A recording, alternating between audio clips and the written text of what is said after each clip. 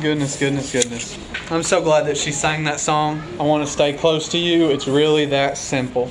It's that simple. I want to stay close to you. So I have a little bit of an apology to make.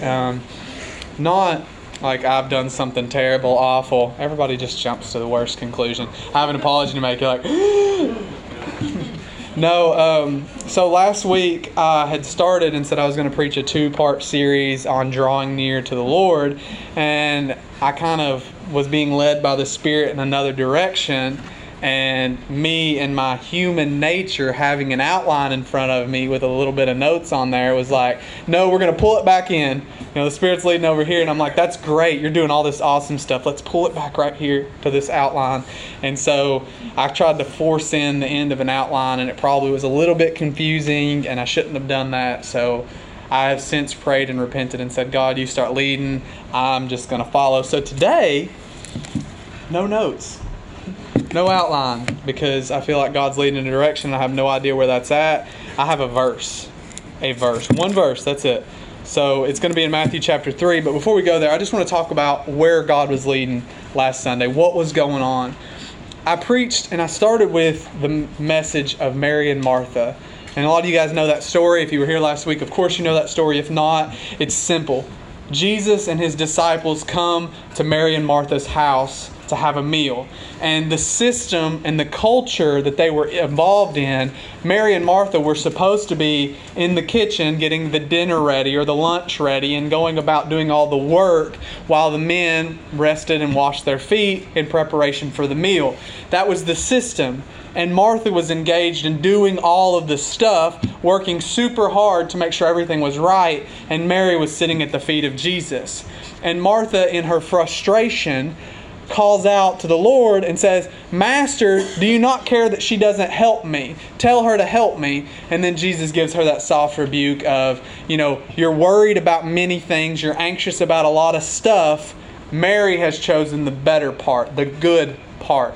This one thing that's needful is what Mary has chosen. And so we did this whole message, and the Lord started leading in this road of getting out of our system, because we as people have the unbelievable ability to turn everything into a law. We take any instruction that we get, anything that works one time, and I'll give you an example. I've been doing a lot of study on revival, actually trying to write a book on revival, and it's simply revival and Christianity should be the same thing. That's the whole premise of the book. And in doing this study, I have found that over and over and over again, people will find something that works in one situation, one time, and they'll make it a standard system and says, if you want revival, this is what you got to do. For example, Jonathan Edwards, in one of the Great Awakenings, he was a staunch Calvinist, and he preached that anything outside of God's election was a heresy that was going to destroy the church. That was one of the main premises for that awakening. And you have people to this day that will say that the reason we're not in a revival or in a continued state of awakening is because we believe in free will. That's silly that's what we have reduced that to. We've reduced what worked one time. We had a bunch of unrepentant people, so he preached the absolute sovereignty of God, and it put the fear of God in them, and they repented to a sovereign Lord. Then you have Charles Finney with the next go-round, who was so far to the opposite spectrum, and he said that revival is just a system of supernatural heights of emotion, awakenings inside of an individual that gets their emotions riled up, and then we have a revival birthed out of that. And then he wrote a book on the lectures of revival, which is actually pretty good, but it was turned into a system. So you've got two things at the complete opposite end of each spectrum, and they're saying this is what works. This is the law. This is the standard. If you want revival, then you have to follow these, and it's impossible to follow both of them because they contradict each other. What I'm saying is, in the Christian realm, somebody will go into a city and they'll put forth a couple outreach events, and it'll cause their church to go to 500 to 1,000 people. And then they'll publish a book and they'll host a series of seminars, and they'll say, this is the standard, this is the system, you have to do this to grow your church. Church growth, church health seminars are all over the place because we as people will turn anything into a system. We'll turn anything into a law, and then we allow that system or that law to become an idol in our lives, and we take God completely out of the equation. And we say it's our system that's done it. It's our works that's done it. It's our law that's done it. And so I felt like last Sunday that the Lord was really pressing this. If we really want to draw near, then we have to kind of get out of our system a little bit. We have to kind of get out. And it's not saying, we just completely go all over the place and ignore the instructions in the Bible. No, it's saying that we have to kind of get out of this mindset of we're working to attain some kind of favor with God, that we're working to earn His love. Because that's continually what we come back to as people. We continually say, I'm saved by grace, but then somebody in the church slips up and you're like, they're condemned and going to hell. I mean, that's what we do as Christians. Somebody slips up. Somebody, for example, let's say we have somebody that comes to church and they get saved and they get delivered. We've actually prayed with several people throughout the course of our ministry. Let's say for this example that it's an alcoholic. It's somebody that's just completely sold away everything that they own to feed this addiction of alcoholism. And they come in here and they get saved and they get delivered from that. And they're delivered and they're a good Christian by every quote-unquote measure that we could apply to good. They come to church, they give, they serve, they labor, they learn, they study the Word, and then 6 months down the road, one of their old friends runs into them. They go out for a bite to eat to they go out with good intentions. They want to share the gospel, but then they smell alcohol. And anyone that knows anything about addiction, you smell alcohol and it turns your stomach because it's that powerful of a hold, and they slip up and they get drunk. And then they come back in church and somebody in the church has found out about it, and through the grapevine of gossip, the whole church knows about it. It's like everybody's waiting to meet them out in the parking lot with a stone in their hand, ready to strike them dead because they succumbed to a sin again. Listen, I am all for holiness and righteousness, but we as Christians cannot become so legalistic, so bent on our system of good works, that we allow the very system that's set up, the very faith that we have in us that's supposed to be reaching those people that are hurting, that are broken, that are struggling, and we allow that system to condemn the people it's supposed to be helping. See, when God chose the Jewish people, the Israelites, He chose them to be a nation of priests and prophets to proclaim the sovereign God to the world. And they held it in and claimed a monopoly on God and condemned everybody else for being ungodly. And then it spread over to the Gentiles, and you had Pentecost and the birth and the church coming on the scene, and they went out and had revival and they shared it with the known world. They were achieving the Great Commission. But in our modern, quote-unquote, post-Christian era, we have done the same thing that the Jews were guilty of in the first place. God has given Himself to us, given us His name, and we have taken that, all the gifts that He's given us that's revealed in the Word of God, and we've forced it back into a system. We've forced it back into a box, and we are saying, the church, we have a monopoly on God, therefore everyone else is going to hell. Which, there's truth to that. But because we are holding it in, they have no idea that they're going to hell. Because we've lost the love that compels us to fulfill the Great Commission. The point that I feel like the Lord is laboring on this is, in order for us to really fulfill the Great Commission, we have to be compelled by love. But in order for us to be compelled by love, we have to come into contact with that love, because we can't create love in ourselves. We can only reflect the love that's the love of God. God is love. The Bible literally says God is love. So in order for us to have love, we have to have God. In order for us to have God, we have to draw near to Him, and we have to be Mary, who sits at the feet of Jesus and chooses the good part and says, I know that there's things that need to be done. I know that the works need to be done, but instead of us working to try to earn the praise of the Lord, we should sit at His feet and receive from the Lord, so then we have the power to do the works in the first place. See, Martha's whole problem, and what we talked about last week, her whole problem wasn't the fact she was doing anything wrong. She was doing right according to her system. Martha's problem was that she had this emptiness inside of her, and she was looking for God, Jesus, to praise her and say, Martha, you're doing such a good job. I wish Mary was doing half of what you were doing. That's what she wanted. That's why she pointed out Mary. She was probably, being close to Thanksgiving, I made this illustration last week.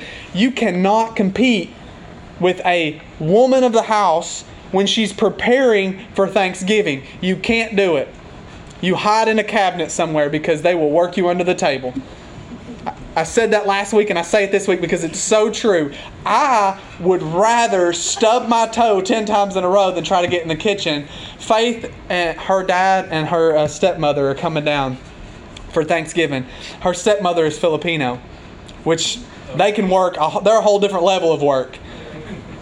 Faith and her are going to make a Thanksgiving meal. You could not drag me into that kitchen and get in their way. Couldn't do it. So I have no doubt in my mind that Martha was getting everything done. She was getting all of the work done. She did not need the help. Not saying that her having help would have been bad, but she did not need the help. She had something that was irking her on the inside because she was working for something, but her system was failing her. Likewise, we preached that whole series on the requirements of Christianity, things that we do to show forth the faith that we say that we have. But if that system is all we got, then we're losing it. We're missing it. If we just have the works and we don't have the faith, then we've lost it. We've missed it. But if we have the contact with Christ, if we have that reception from Him, if we can draw close to Christ, then we'll receive the goodness of His presence and the works will be automatic. That's why it's called the fruit of the Spirit. You don't see trees, I've said this 100 times, you don't see an apple tree out there straining and grunting and flexing its limbs trying to bear an apple.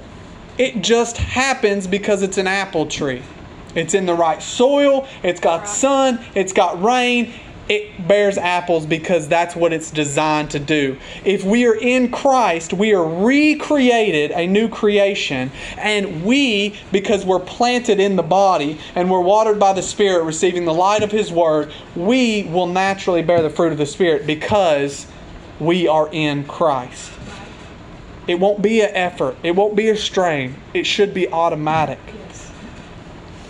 But if you keep trying to work and labor to have these things without the contact with Christ, without drawing near to His presence, without going into the veil, if you keep trying to force these things, it's going to kill you.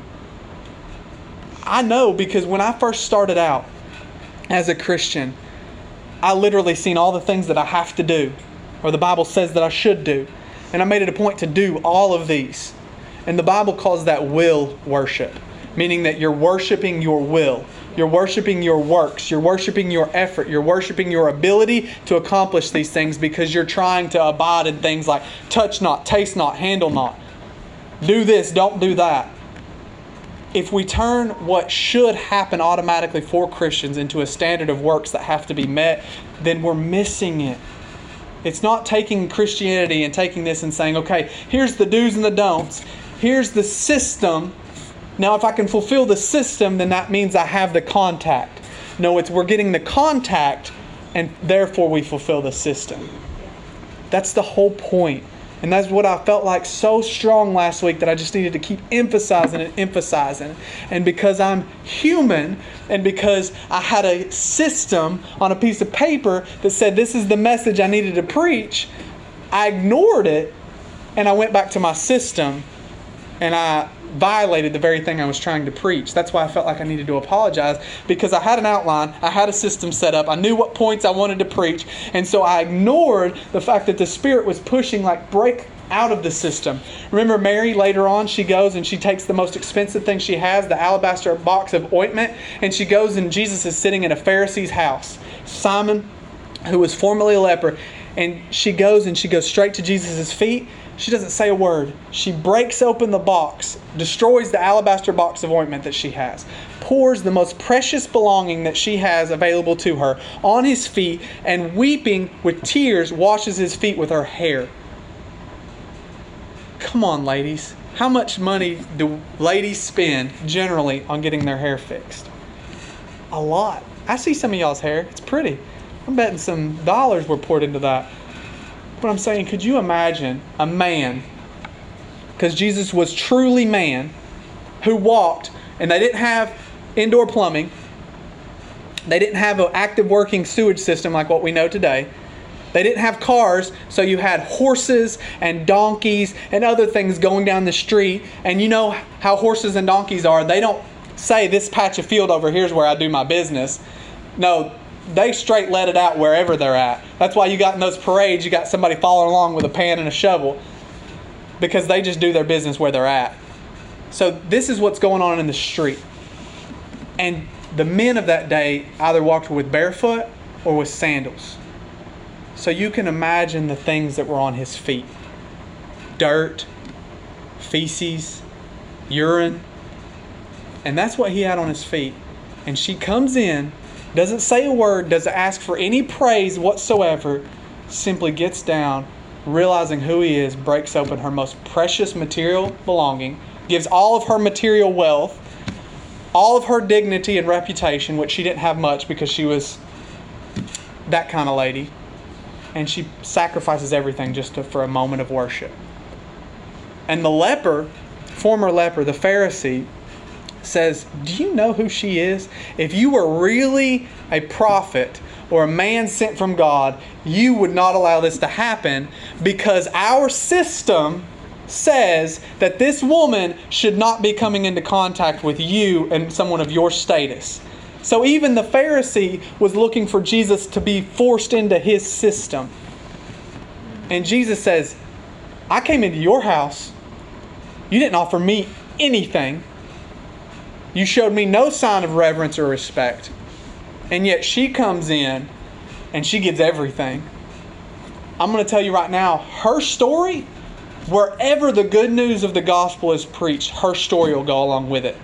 Her moment of worship, her moment of sacrifice. So here's the contrast. We can have our system and look pretty to the people that are around us and look like we are something, like I'm a highfalutin Christian, and have our tuxedos and our fancy hairdos and our completely dead inside souls. We can be what we called last week a whited sepulcher, a pretty grave with dead inside. Or we could be a white sepulcher with gold inside, with the divine presence of God inside. See, she may have looked rough on the outside. I'm sure her hair looked a mess after that. And if she had makeup on, because they did have some forms of makeup in that day, it was smeared from the tears. I'm sure she didn't have the prettiest clothes on. She probably looked a mess. But I guarantee you, she walked away with something more than any outward appearance could ever show. Same with Moses when he went up on the mount. Moses experienced God in such a way that he had to put a veil over his face because his face shone so bright that people couldn't even take it. They said, cover it up. And it says to this day, those people, the Israelites, put a veil over their heart so that they won't let the presence of the light of God in. Back then, they had to put a veil over Moses' face so that they wouldn't hear or see the glory of God reflected off of Moses. Now they put a veil over their heart. And the same thing is true in our day. We want our appearances. We want to look like we're a healthy church. We want to look like we're a good church. We want to look like we've got it all together. We want to sound like we've got it all together. That's why we have our fancy notes and our fancy outlines, so that I don't get up here and preach and make a fool of myself. I left my notes in the office and told God while Faith was worshiping, God, I got one verse. If I get up here and make a fool of myself, it's your fault. Because it is. Because God's asking us to do something that stretches us. He's asking us to do something that makes us a little bit undignified. Paul says it this way. He says, if I'm composed, it's for your sake. But if I become a little bit undignified, if I become a little bit outside the norm, a little bit out of my mind, it's for God. And I'm just asking, let's just get a little bit outside our system. I'm not saying that we go and sin. That's not what I'm saying at all, so don't misunderstand that. If you're truly drawn close to Christ, sin won't even be an option. Sin will disgust you. And you don't have to worry about well, this is sin, this is not sin, this is sin, this is not sin, to create you a checklist. The Spirit will let you know. This is about getting that veil off our hearts. Stop worrying about appearances. I've had this saying, and I've probably said it to Faith so many times that she's probably sick of hearing it. But you guys are going to get sick of hearing it because I'm going to say it over and over and over again. We want, if we could have anything of you as an individual, not talking about being disciples that make disciples that make disciples, or being a church that produces other churches, or growing, or having the presence of God fall on this place. All that is wonderful. If I could have anything of you as an individual, you specifically, each and every one of you, it's this: that you act like a Christian, that you become authentic. And what I mean by that is not that you fulfill the outward checklist of this is what a Christian's supposed to be according to the standard of our society, or according to the lens that our society has framed around the word Christian. Like a Christian looks like this. No, I'm saying that you act like a Christian as in Christian is little Christ. You look at what Christ did. That's why in that paper that I gave you guys on how to study the Word, read with intent. The intent to see Christ, how He talks, how He preaches, how He prays, when He prays, why He prays, where He prays, how He handles persecution, how He handles all these negative situations, how He reacts when people are trying to kill Him, how He never points at Himself and He always points at God. Even though everything revolves around Him, He still humbled Himself and pointed at God. The rich young ruler comes to Christ and he says, "Good master, how do I inherit eternal life?" And Christ responds this way. He says, "Why do you call me good? There is none good but the Father." And this statement always perplexed me. Christ is the very definition of good. Why would He say that? He does not say, "Why do you call me good? I'm not good." He says, "Why do you call me good? There's none good but God." Meaning that not that Christ isn't good, but He's saying you got your attention on people, on systems, because you're calling me good because I'm a Pharisee or because I'm a religious leader. Call Him good. Call God good. Does that make sense? His perspective was on people. Even though Christ was good, His perspective was on good master, like paying a compliment to a teacher when Jesus was just saying, look, pay your compliments to God. Pay your compliments to God. And then later it would be revealed that Christ is in fact God. But we get our system to where we want to suck up to the people that can do something for us. See, the rich young ruler, when he came to Christ and he said that statement, Christ knew what was following. He was wanting to know what he could do to become good in of himself, what he could do to earn something by the system. He was wanting to know how he could earn eternal life. That's why when Christ says, you know the law, and He gave him the law, He said, I do all of these. I do every one of these. I fulfill the law. Which He obviously did not, because no one can fulfill the law except Christ. But He was saying, I do it. I've got good works. And Christ says, do this then. Go and sell everything that you have and follow me. And the rich young ruler walked away distraught because he was rich. He had many possessions. And see, it may not be financial possessions that are holding you. But the whole premise of what we're going is the fact that there's something in every single one of us that hinders the presence of God from taking over. See, when we talk about being filled with the Spirit and receiving more filling of the Spirit, it's not a quantitative, like I've got the Spirit, now God's going to baptize me or fill me with the Spirit, I'm going to get more of the Spirit of God. No, it's a qualitative, and it's actually how much of you does the Spirit have. For example, you are filled with the Spirit on your moment of conversion when you get saved. And then after that, you have the ability to be quote-unquote filled with the Spirit, meaning you get more of the Spirit in you, but that's not really what it's saying. What it's saying is you surrender more of yourself to the Spirit and it has more control over you. So it has the ability to do a greater work in you because you've surrendered more of yourself to the Spirit. It's not about you getting more of God, more of God, more of God. It's about God getting more of you, more of you, more of you, and you become aware to how much of God is truly available in you if you just offer yourself to Him. So with all that being said, going to the verse, it's very simple. It's Matthew chapter 3, and it's verse 3. For this is He who was spoken of by the prophet Isaiah. This is in reference to John the Baptist, when he said, the voice of one crying in the wilderness, and here's the whole kit and caboodle. This is the only thing that I receive. Prepare the way of the Lord, make His path straight. Prepare the way of the Lord, make His path straight. John the Baptist was not telling the people then, and I'm not telling you now, that you need to go out and get a bulldozer and make a road in the natural so that Jesus can come to your house. I'm not saying that you need to do some dirt work. I'm saying that you need to do some work in your heart to prepare the way of the Lord so that the Lord has a greater ability to ascertain your heart. If that makes sense. That it's not about you going and doing some field work so that your house looks good, or that there's roads to your house or roads to where you're at, but it's rather that you do some inward reflection and you start making some preparations for the Spirit of God to take hold of who you are. That's all this is. So when Faith is singing, I want to stay close to you, it's really that simple. This whole thing is really that simple. It really is simple. Paul says that I don't want you to be confounded, or I don't want you to stumble at the simplicity that is in Christ. This whole thing is not hard. It is not a list of 613 rules that you have to follow in order to be a Christian. It's a relationship with Christ and having an experience with the Most High God so that He can do a work in you. Because it's all about what He has already done. We keep thinking about I should, or I could, or I need to. And that has its place. But true Christianity is twofold. Revelation and response.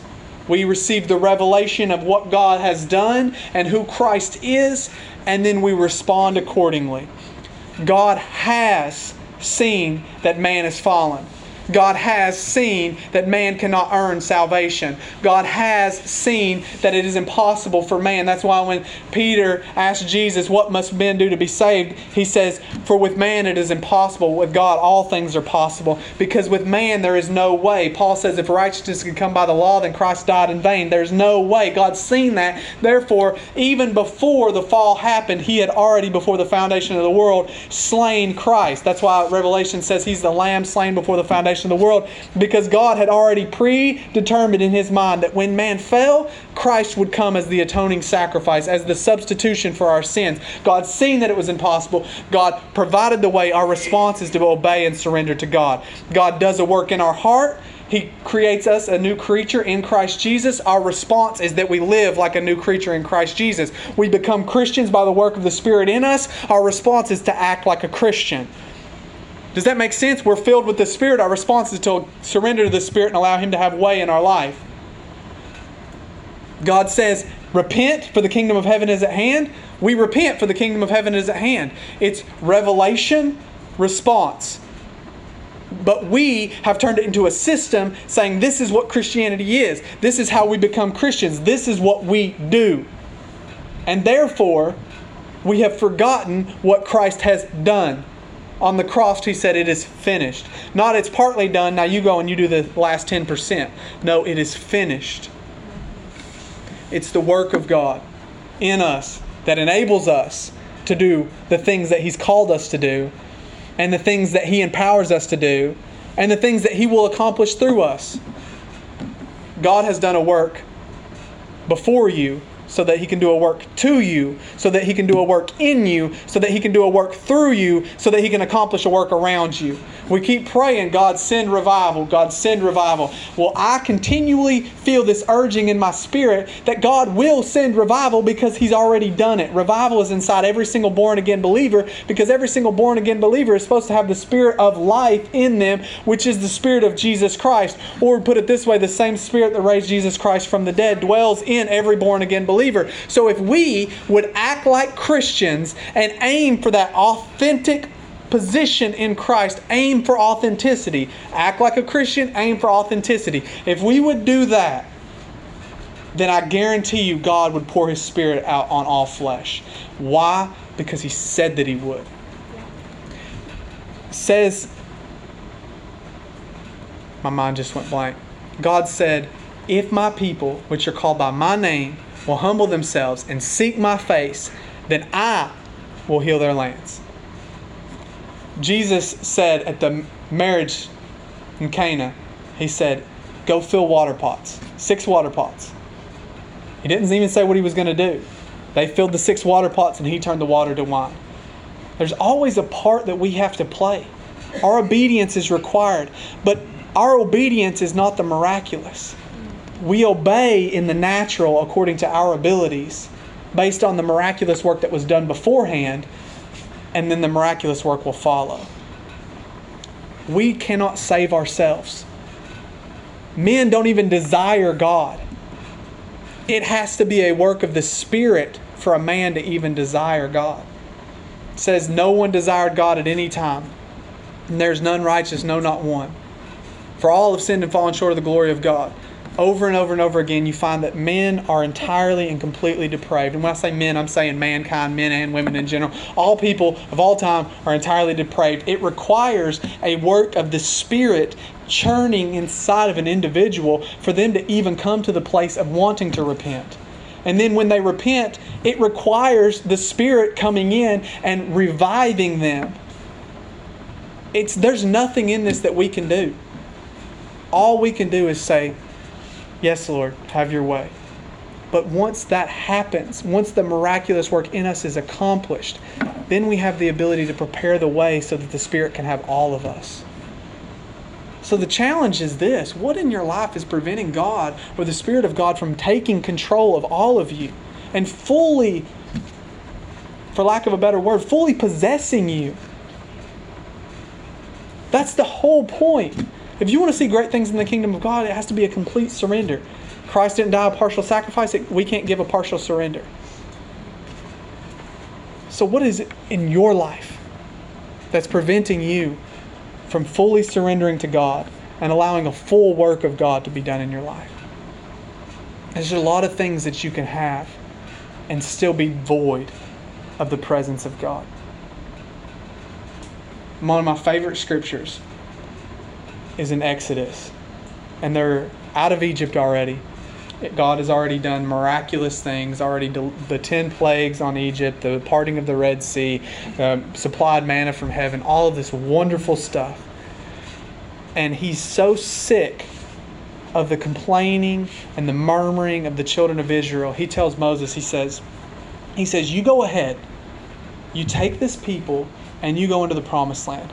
And I will send my angel in front of you to prepare the way so that you'll inhabit the whole promised land. You won't be beaten. You won't be killed off. You can go. You can have it. But my presence, the presence of God, isn't going with you. He said you can have the promise, but you're not getting the presence. And Moses cries out and he says, hang on a second. Putting it in my own layman's terms. He says, hang on a second. He says, if your presence doesn't go, I ain't going. And he says, if your presence isn't staying, I'm not staying. Because wherever your presence is at, that's where I want to be. And for us, we have this ability right now to say, wherever you're at, God, whatever you're doing, that's what I want to be doing. If you're going to be in this church, that's where I want to be. If you're going to be out there in the community evangelizing, that's where I want to be. If you're leading me to go to Timbuktu in the mission field, that's where I want to go. That's what I want to do. Wherever you go, that's where I'm going. Wherever you stay, that's where I'm staying. I don't want to be anywhere that you're not. Wherever you're at, that's what I want. I want your presence, nothing else. I've said this time and time again. Christianity is Jesus Christ plus or minus nothing. If we want to be Christians, we have to have contact with Christ. It's all in Him. It's all inclusive. Christ is everything. He's the fountain of wisdom and knowledge. All the promises of God are yes and amen in Christ Jesus. He is the fullness of the Godhead bodily. Everything that we could ask is centered upon Jesus Christ. He says, all power and authority is given unto me. Therefore, I tell you to go and make disciples of all nations. Christ Jesus is the focus. So here's the sum total. And I know this has been all over the place because I have no notes. I have no system to follow. Just because trying to emphasize we don't have to have a system. It's this, the point. Act like a Christian. Aim for authenticity. And draw near to Jesus Christ.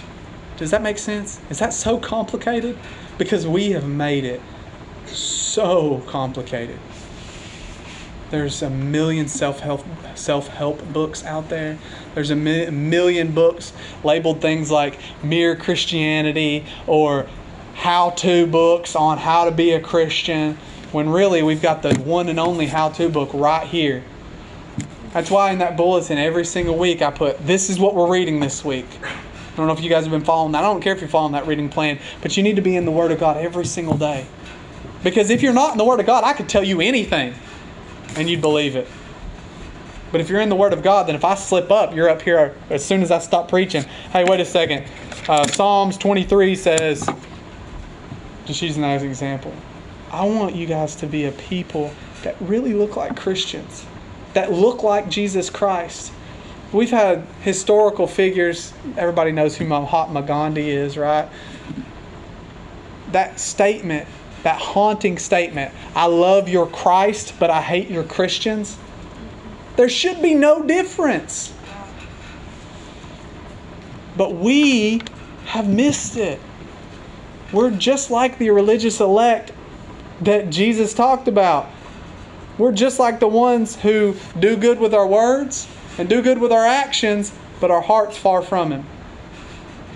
So I'm just challenging you, and I don't have to pull out individual sins. I don't have to pull out individual issues, because not everything that keeps you from God is a sin.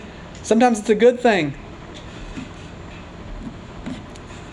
When I was wanting to date Faith, and she was playing hard to get, playing nothing. Yeah.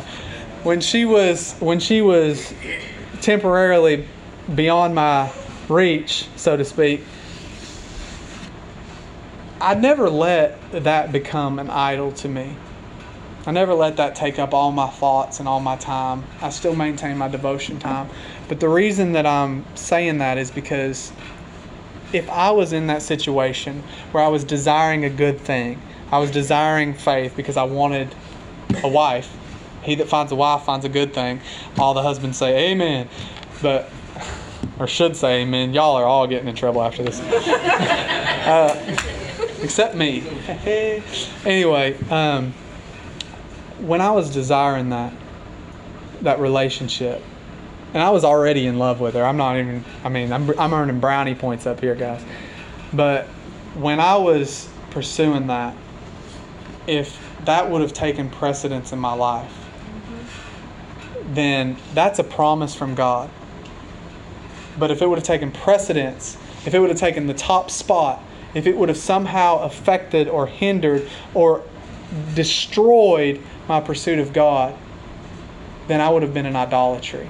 Meaning I would have been making Faith a god. And that would have been sin. Even though she's good, she's in Christ, the relationship would have been good. The marriage would have been good. All of those things. But if I was making that top spot, it would have been sin. It would have been idolatry. It would have removed God out of the equation. Even though it was a godly covenant, it was a godly desire, it would have removed God out of the equation. The same thing's true with ministry. And I'm using these because they're my examples, so now you can't say that I'm talking specifically about your life, because I'm not. My whole life, quote unquote, since being a Christian, I've desired one thing: to be a minister of the gospel. I've had people talk to me and say, I want so-and-so's mantle, because that's a thing in Pentecostal circles, and I've always been like, I don't care about somebody's mantle. I just want to minister the gospel for Jesus. That's all I want. But if I would have ever turned that ministry into the focus. If I would have looked at all the pragmatic and program-centered and, practical things and just been like, if I do this, this, this, and this, then I can get into ministry. And if I would have taken God out of the equation and not waited on Him, because I had to go through some crap times to get here. I mean, the 2.5 years at Lazy Boy, man, I hated that. I was miserable. But I knew that I had to do that to honor a promise that God said that Faith would be able to stay home with the kids. And so I, in turn, had to be the provider of the family, because he that don't provide for his family is worse than an infidel. I had to do that, so I couldn't violate that to pursue the ministry. I couldn't disobey God on one hand to try to please God on the other hand. But if I would have turned to ministry and let it take primary place, it would have been sin. Even if I was preaching the word, glorifying Jesus' name with the ministry itself would have been founded in sin, because it wouldn't have been on God's time, it would have been on my time. Even today, right now, I'm a pastor, and I love that with everything that I have. I love you guys, all of you, and all the ones that aren't here, sleeping in, even though they got an extra hour. But if I would take that and I'd be at the church 7 days a week, and I'd never do anything with my kids, and when I got home I'd be in a book, I'd be in the Bible. All those are good things, but if I neglect her, if I neglect my children, then my ministry is a sin. Even though the ministry is great, it's become a sin to me because it's become an idol. If I allow the ministry and my study for preaching, my study to be a pastor, destroy my personal devotion, then it's become sin. The point I'm saying is there's a lot of things in our lives that are hindering the Spirit of the Lord from taking over. And it's not a bad thing when the Spirit of the Lord takes over. It's the best possible thing. I mean, joy unending, unspeakable, and full of glory, peace that passes all understanding, love that can't even be explained or comprehended. I mean, those are beautiful things. There is no ecstasy out there available that can comprehend or even remotely touch the feeling and the joy that's in the presence of the Lord. Nothing out there even comes close. And I've done every drug in the book. I've done the whole alcohol phase and drunk till you can't stand and you don't even remember a day or two at a time. I've done that phase. I've done the whole physical aspect of it and the womanizing and the violence and the money and all. I've done all of it. And it doesn't even come close. It doesn't even come close. Even if I had to stop preaching and put down ministry and go work a job that I hated, and somebody offered to let me go back to my sinful life and negate the whole thing, lose your mind. No way. No way. Somebody offered me all the riches in the world to be a dealer again. No way. No way. Doesn't even come close. Doesn't even come close. Listen, when I got saved, I'm going way off track here and I don't care. When I got saved, the day after I got saved, phone rang, answered it. And the guy literally told me this: I will pay you $1,000 on top of the price for the cocaine if you will drive to Chattanooga and pick this up and drive it to Oak Ridge. That's all you gotta do. And I would have made $1,000, a couple hours of time. And I had nothing. I said no. Because I had just experienced something that went so far beyond what money can do. Just experienced something that went so far beyond what ecstasy could do. Something that went so far beyond the euphoria of drugs. Something that just went so far beyond that I was like, I will never in my life do anything that would ever even remotely come close to hindering that. And that's what I want for you guys. I want you guys to come into contact, to draw near to the presence of God that is so real, that is so tangible. See, Pentecostals, and I know because that's my background, they're all about, oh yeah, let's speak in tongues, let's do this, let's raise our hands, let's run around the church. All that stuff, cool, fine, whatever. But there is something that's so much more.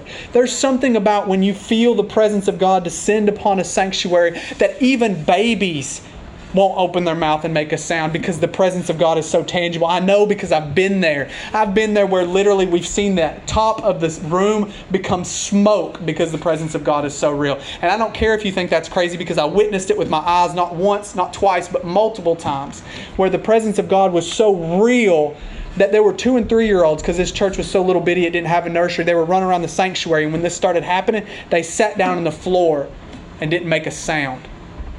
That was so holy, that was so weighted that you could literally feel the air and move your hand. It was like the air was butter and you was cutting through it.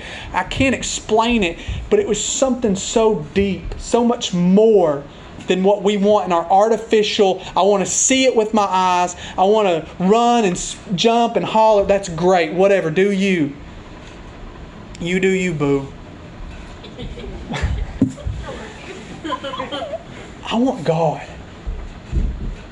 And I think you do too. So right now, what we're going to do, because this is a communion service, Faith is putting some music on. We're going to do 2 things simultaneously, and it's going to be awesome. Number 1, Mike, Dewey, I need you guys. So here's what we're going to do. The scripture, the verse, is prepare the way of the Lord. Simple. You can memorize that. Prepare the way of the Lord. In your own heart, when Paul gives the exhortation about taking communion, he says, examine yourselves. Examine yourselves. And make sure you don't take the communion unworthily. And there's a whole good exhortation, 1 Corinthians 11, look it up.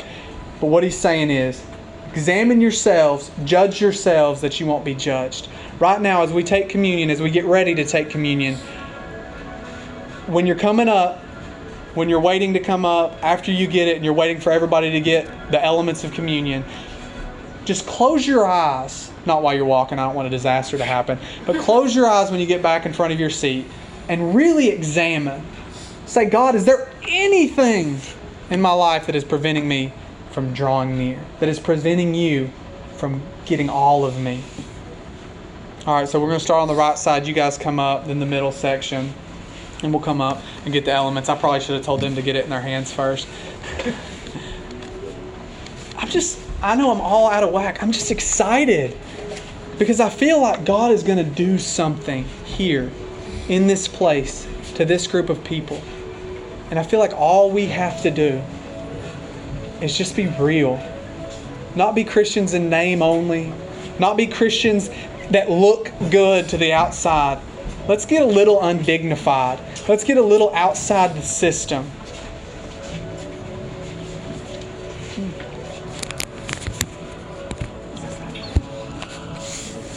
And the second thing that we're going to do as we're doing this, as soon as we take communion, we're going to have just a moment of prayer. And I want anyone that doesn't know the Lord Jesus Christ as your Lord and Savior, or maybe you think you have, but you're realizing now that you've never surrendered to Him. You're realizing now that I've never really given God all of me. I want to extend the opportunity that after we take communion, I want to extend the opportunity for you to give it all.